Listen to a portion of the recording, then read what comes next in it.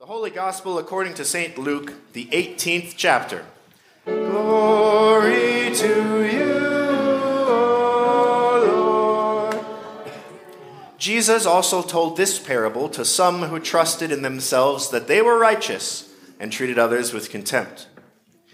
2 men went up to the temple to pray, one a Pharisee and the other a tax collector. The Pharisee, standing by himself, prayed thus, God, I thank you that I am not like other men, extortioners, unjust, adulterers, or even like this tax collector. I fast twice a week. I give tithes of all that I get. But the tax collector, standing far off, would not even lift up his eyes to heaven, but beat his breast, saying, God, be merciful to me, a sinner.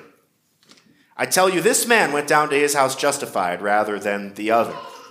For everyone who exalts himself will be humbled, but the one who humbles himself will be exalted. Now, they were bringing even infants to him, that he might touch them. And when the disciples saw it, they rebuked them.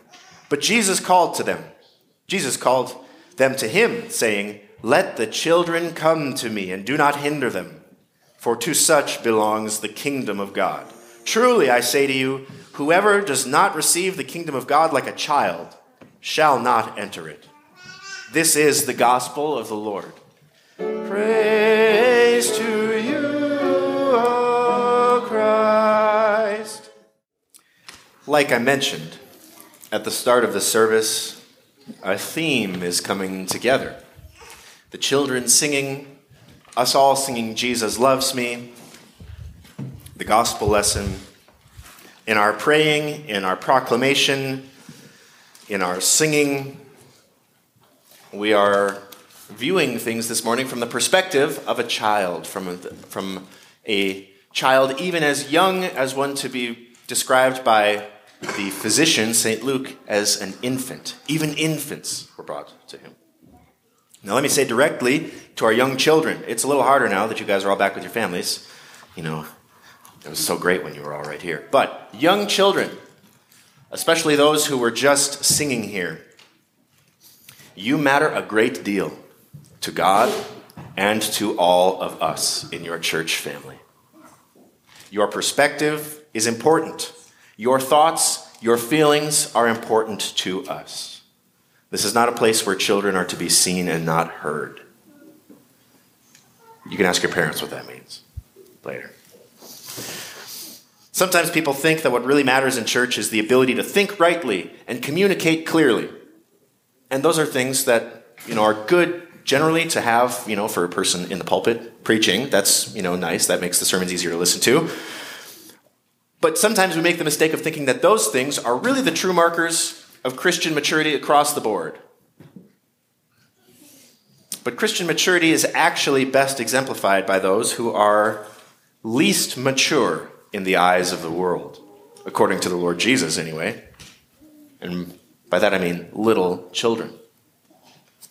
St. Thomas Aquinas, who is known for writing a book called the Summa Theologiae, it's huge. I mean, it's like a home defense tool, but that doubles as a theology book. Super dense. I gave up trying to read all of it.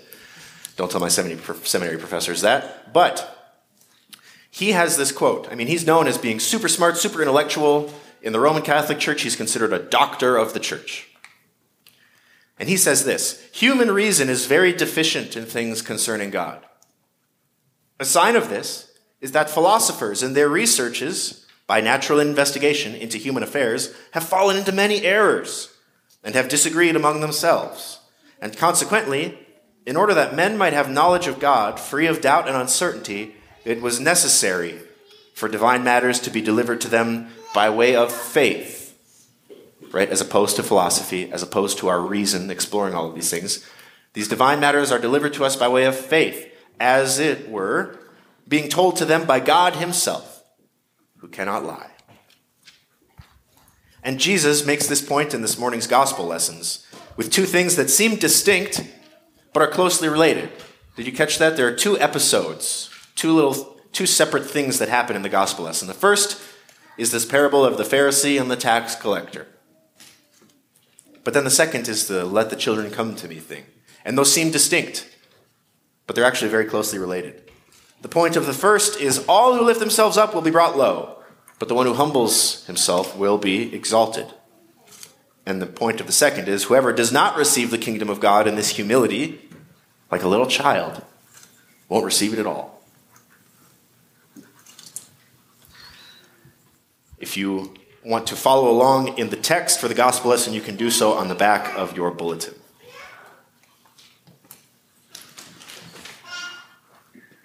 The thing with the Pharisee and the tax collector, I think, is best seen by contrasting the descriptions between them. So the Pharisee is popular and well-liked. Again, we hear Pharisees in the church today and we think, oh, they're just stooges. They're villains. But they were the orthodox religious kind of authorities. They were well-liked. They were influential in society. Tax collectors, on the other hand, were despised for the most part. They're usually mentioned separately from sinners and people of ill repute and tax collectors. Like they have their own category. The Pharisee was devoted to religious and spiritual matters. The the tax collector was devoted to collecting everyone's money. The Pharisee was seen generally as a boost to society. The tax collector was a drag on society. The Pharisee prays such that he's seen praying. That phrase, he takes his stand by himself. That's like walking into the temple grounds and kind of just standing right out in the middle where everybody can see. And then he prays.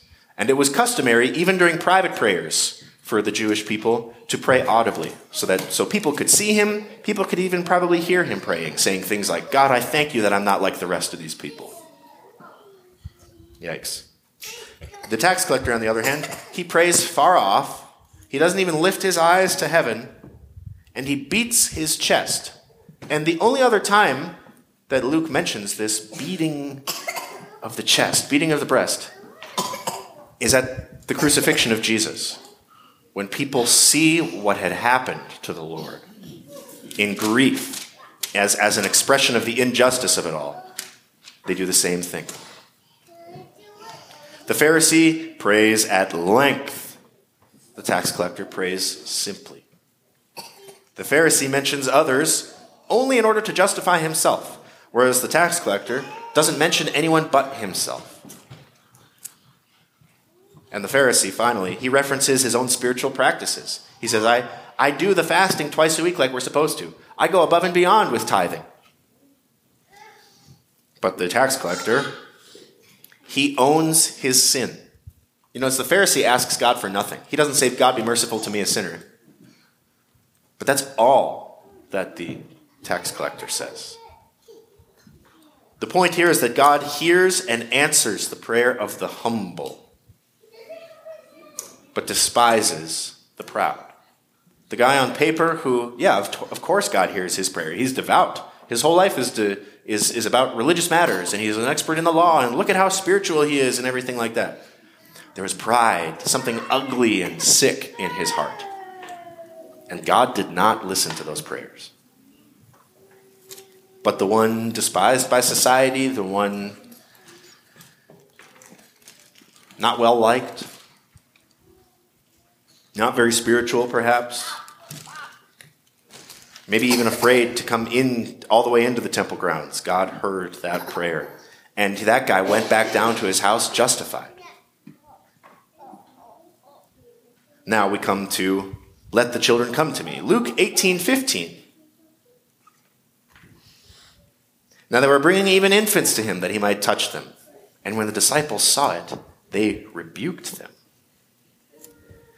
Luke says even infants. Now remember, Luke is a medical professional. He's emphatic here that parents were bringing their very young children to Jesus. Younger than the kids who just sang here for us.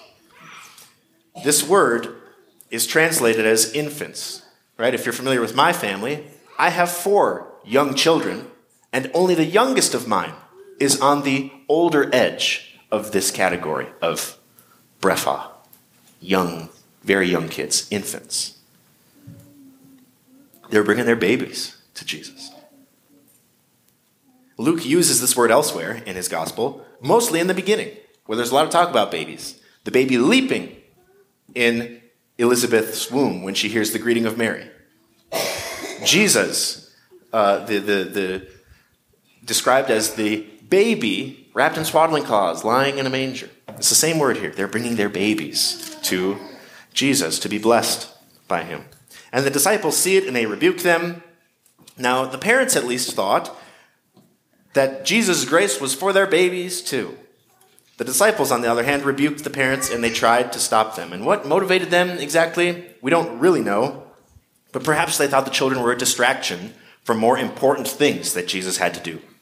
He had to heal sick people. He had to teach. He had to have more showdowns with the religious leaders. We don't really know. Excuse me. What we know is that they tried to put an end to all of this baby nonsense, bringing the kids to Jesus. And Jesus called them to him and said, "Let the children come to me." This word, translated called them to him, this is like when you are summoned into the presence of an authority. Jesus said, "Guys," or "Hey, guys." You know, they're trying to do crowd control. And maybe he whistles, or maybe he gets their attention, or he tells Peter, and then Peter rounds everyone up, and he's like, "Get over here." And he tells them, "Stop it. Let them come. The kingdom of heaven belongs to them. And anyone who doesn't receive the kingdom of heaven like one of these will not enter it." Jesus doesn't ask them to step it up or do better or arrange an orderly line or to sift through the crowd to determine which kids can make a credible profession of faith before they are allowed to come and receive the grace of Jesus publicly, before he'll say that the kingdom of God belongs to them. He doesn't say, they can't say they have faith in me. They can't repent of their sins. So we just don't really know. So I'm not going to say that the kingdom is open to them. That is not at all what Jesus does. He says, let them come. The kingdom belongs to them. And he uses the more generic word for children here, paideia. Let all these children come to me and do not hinder them.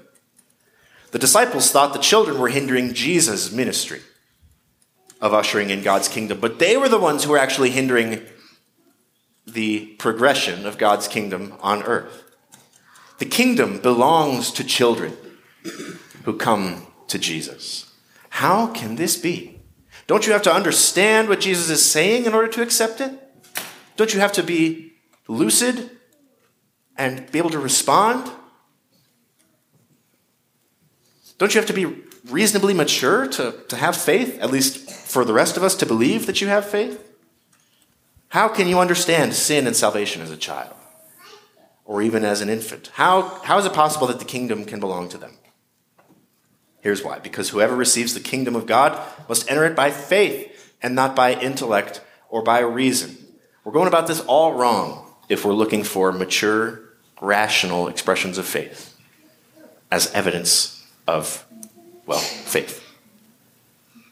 Dr. Martin Luther, in a sermon on infant baptism, has some quite spicy quotes about this. He says, "Adults grasp the word with their ears and reason, but often without faith.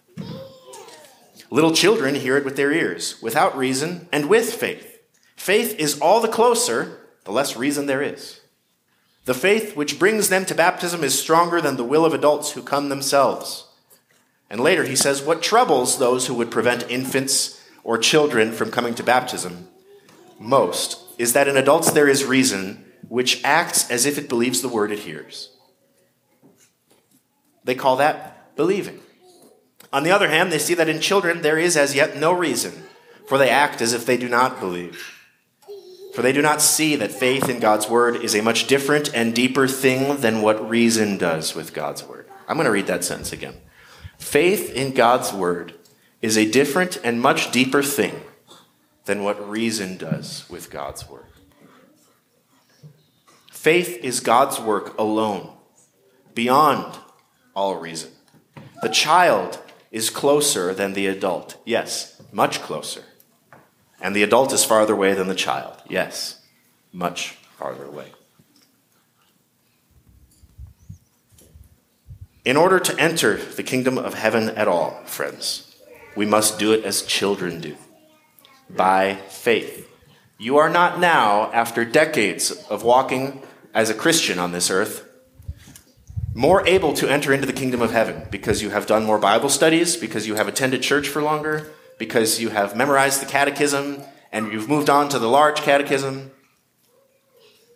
Your entrance into the kingdom of heaven is as sure as it was when God created faith in your heart in the waters of baptism. And you have not added anything to it.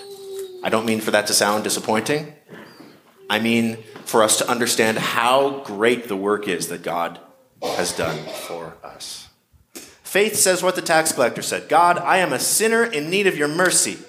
Grant it to me for the sake of Jesus Christ. And let me ask you, does that sound familiar? Does that kind of prayer sound like something we do every Sunday? Most merciful God, we confess that we are by nature sinful and unclean. And we have sinned against you in thought, word, and deed, by what we have done, by what we have left undone. Our liturgy helps us pray the prayers that God hears. When we come together, every time we gather, we are being formed into Christ-likeness. Now, in opposition to all of this is the approach of the Pharisee, the one to whom, at least on paper, right, the kingdom of heaven was definitely open to the Pharisee. If it's not open to that guy, who is it open to? Well, he checked all the right boxes. He was pious. He was devout. And yet Jesus never held up the Pharisees as positive examples. In fact, if you're familiar with the Gospels, again and again and again, he says, woe to you, scribes and Pharisees. Woe to you, teachers of the law. You lay heavy burdens upon people and don't lift a finger to relieve them. Jesus calls out the hypocrisy of the Pharisees again and again. What Jesus requires of those who would receive the kingdom is that they receive it humbly by faith. Adults, I'm up here. We have a hard time with this for the reasons Dr. Luther mentioned. There's faith there, by the way. There's faith in the child who gets up and runs out of the room. We have a hard time with this, adults, for the reasons Dr. Luther mentioned. We see a matured intellect handling the Word of God. We're like, man, look at that guy's faith. Look at her faith. You hear how she talks about Scripture. You hear how he preaches.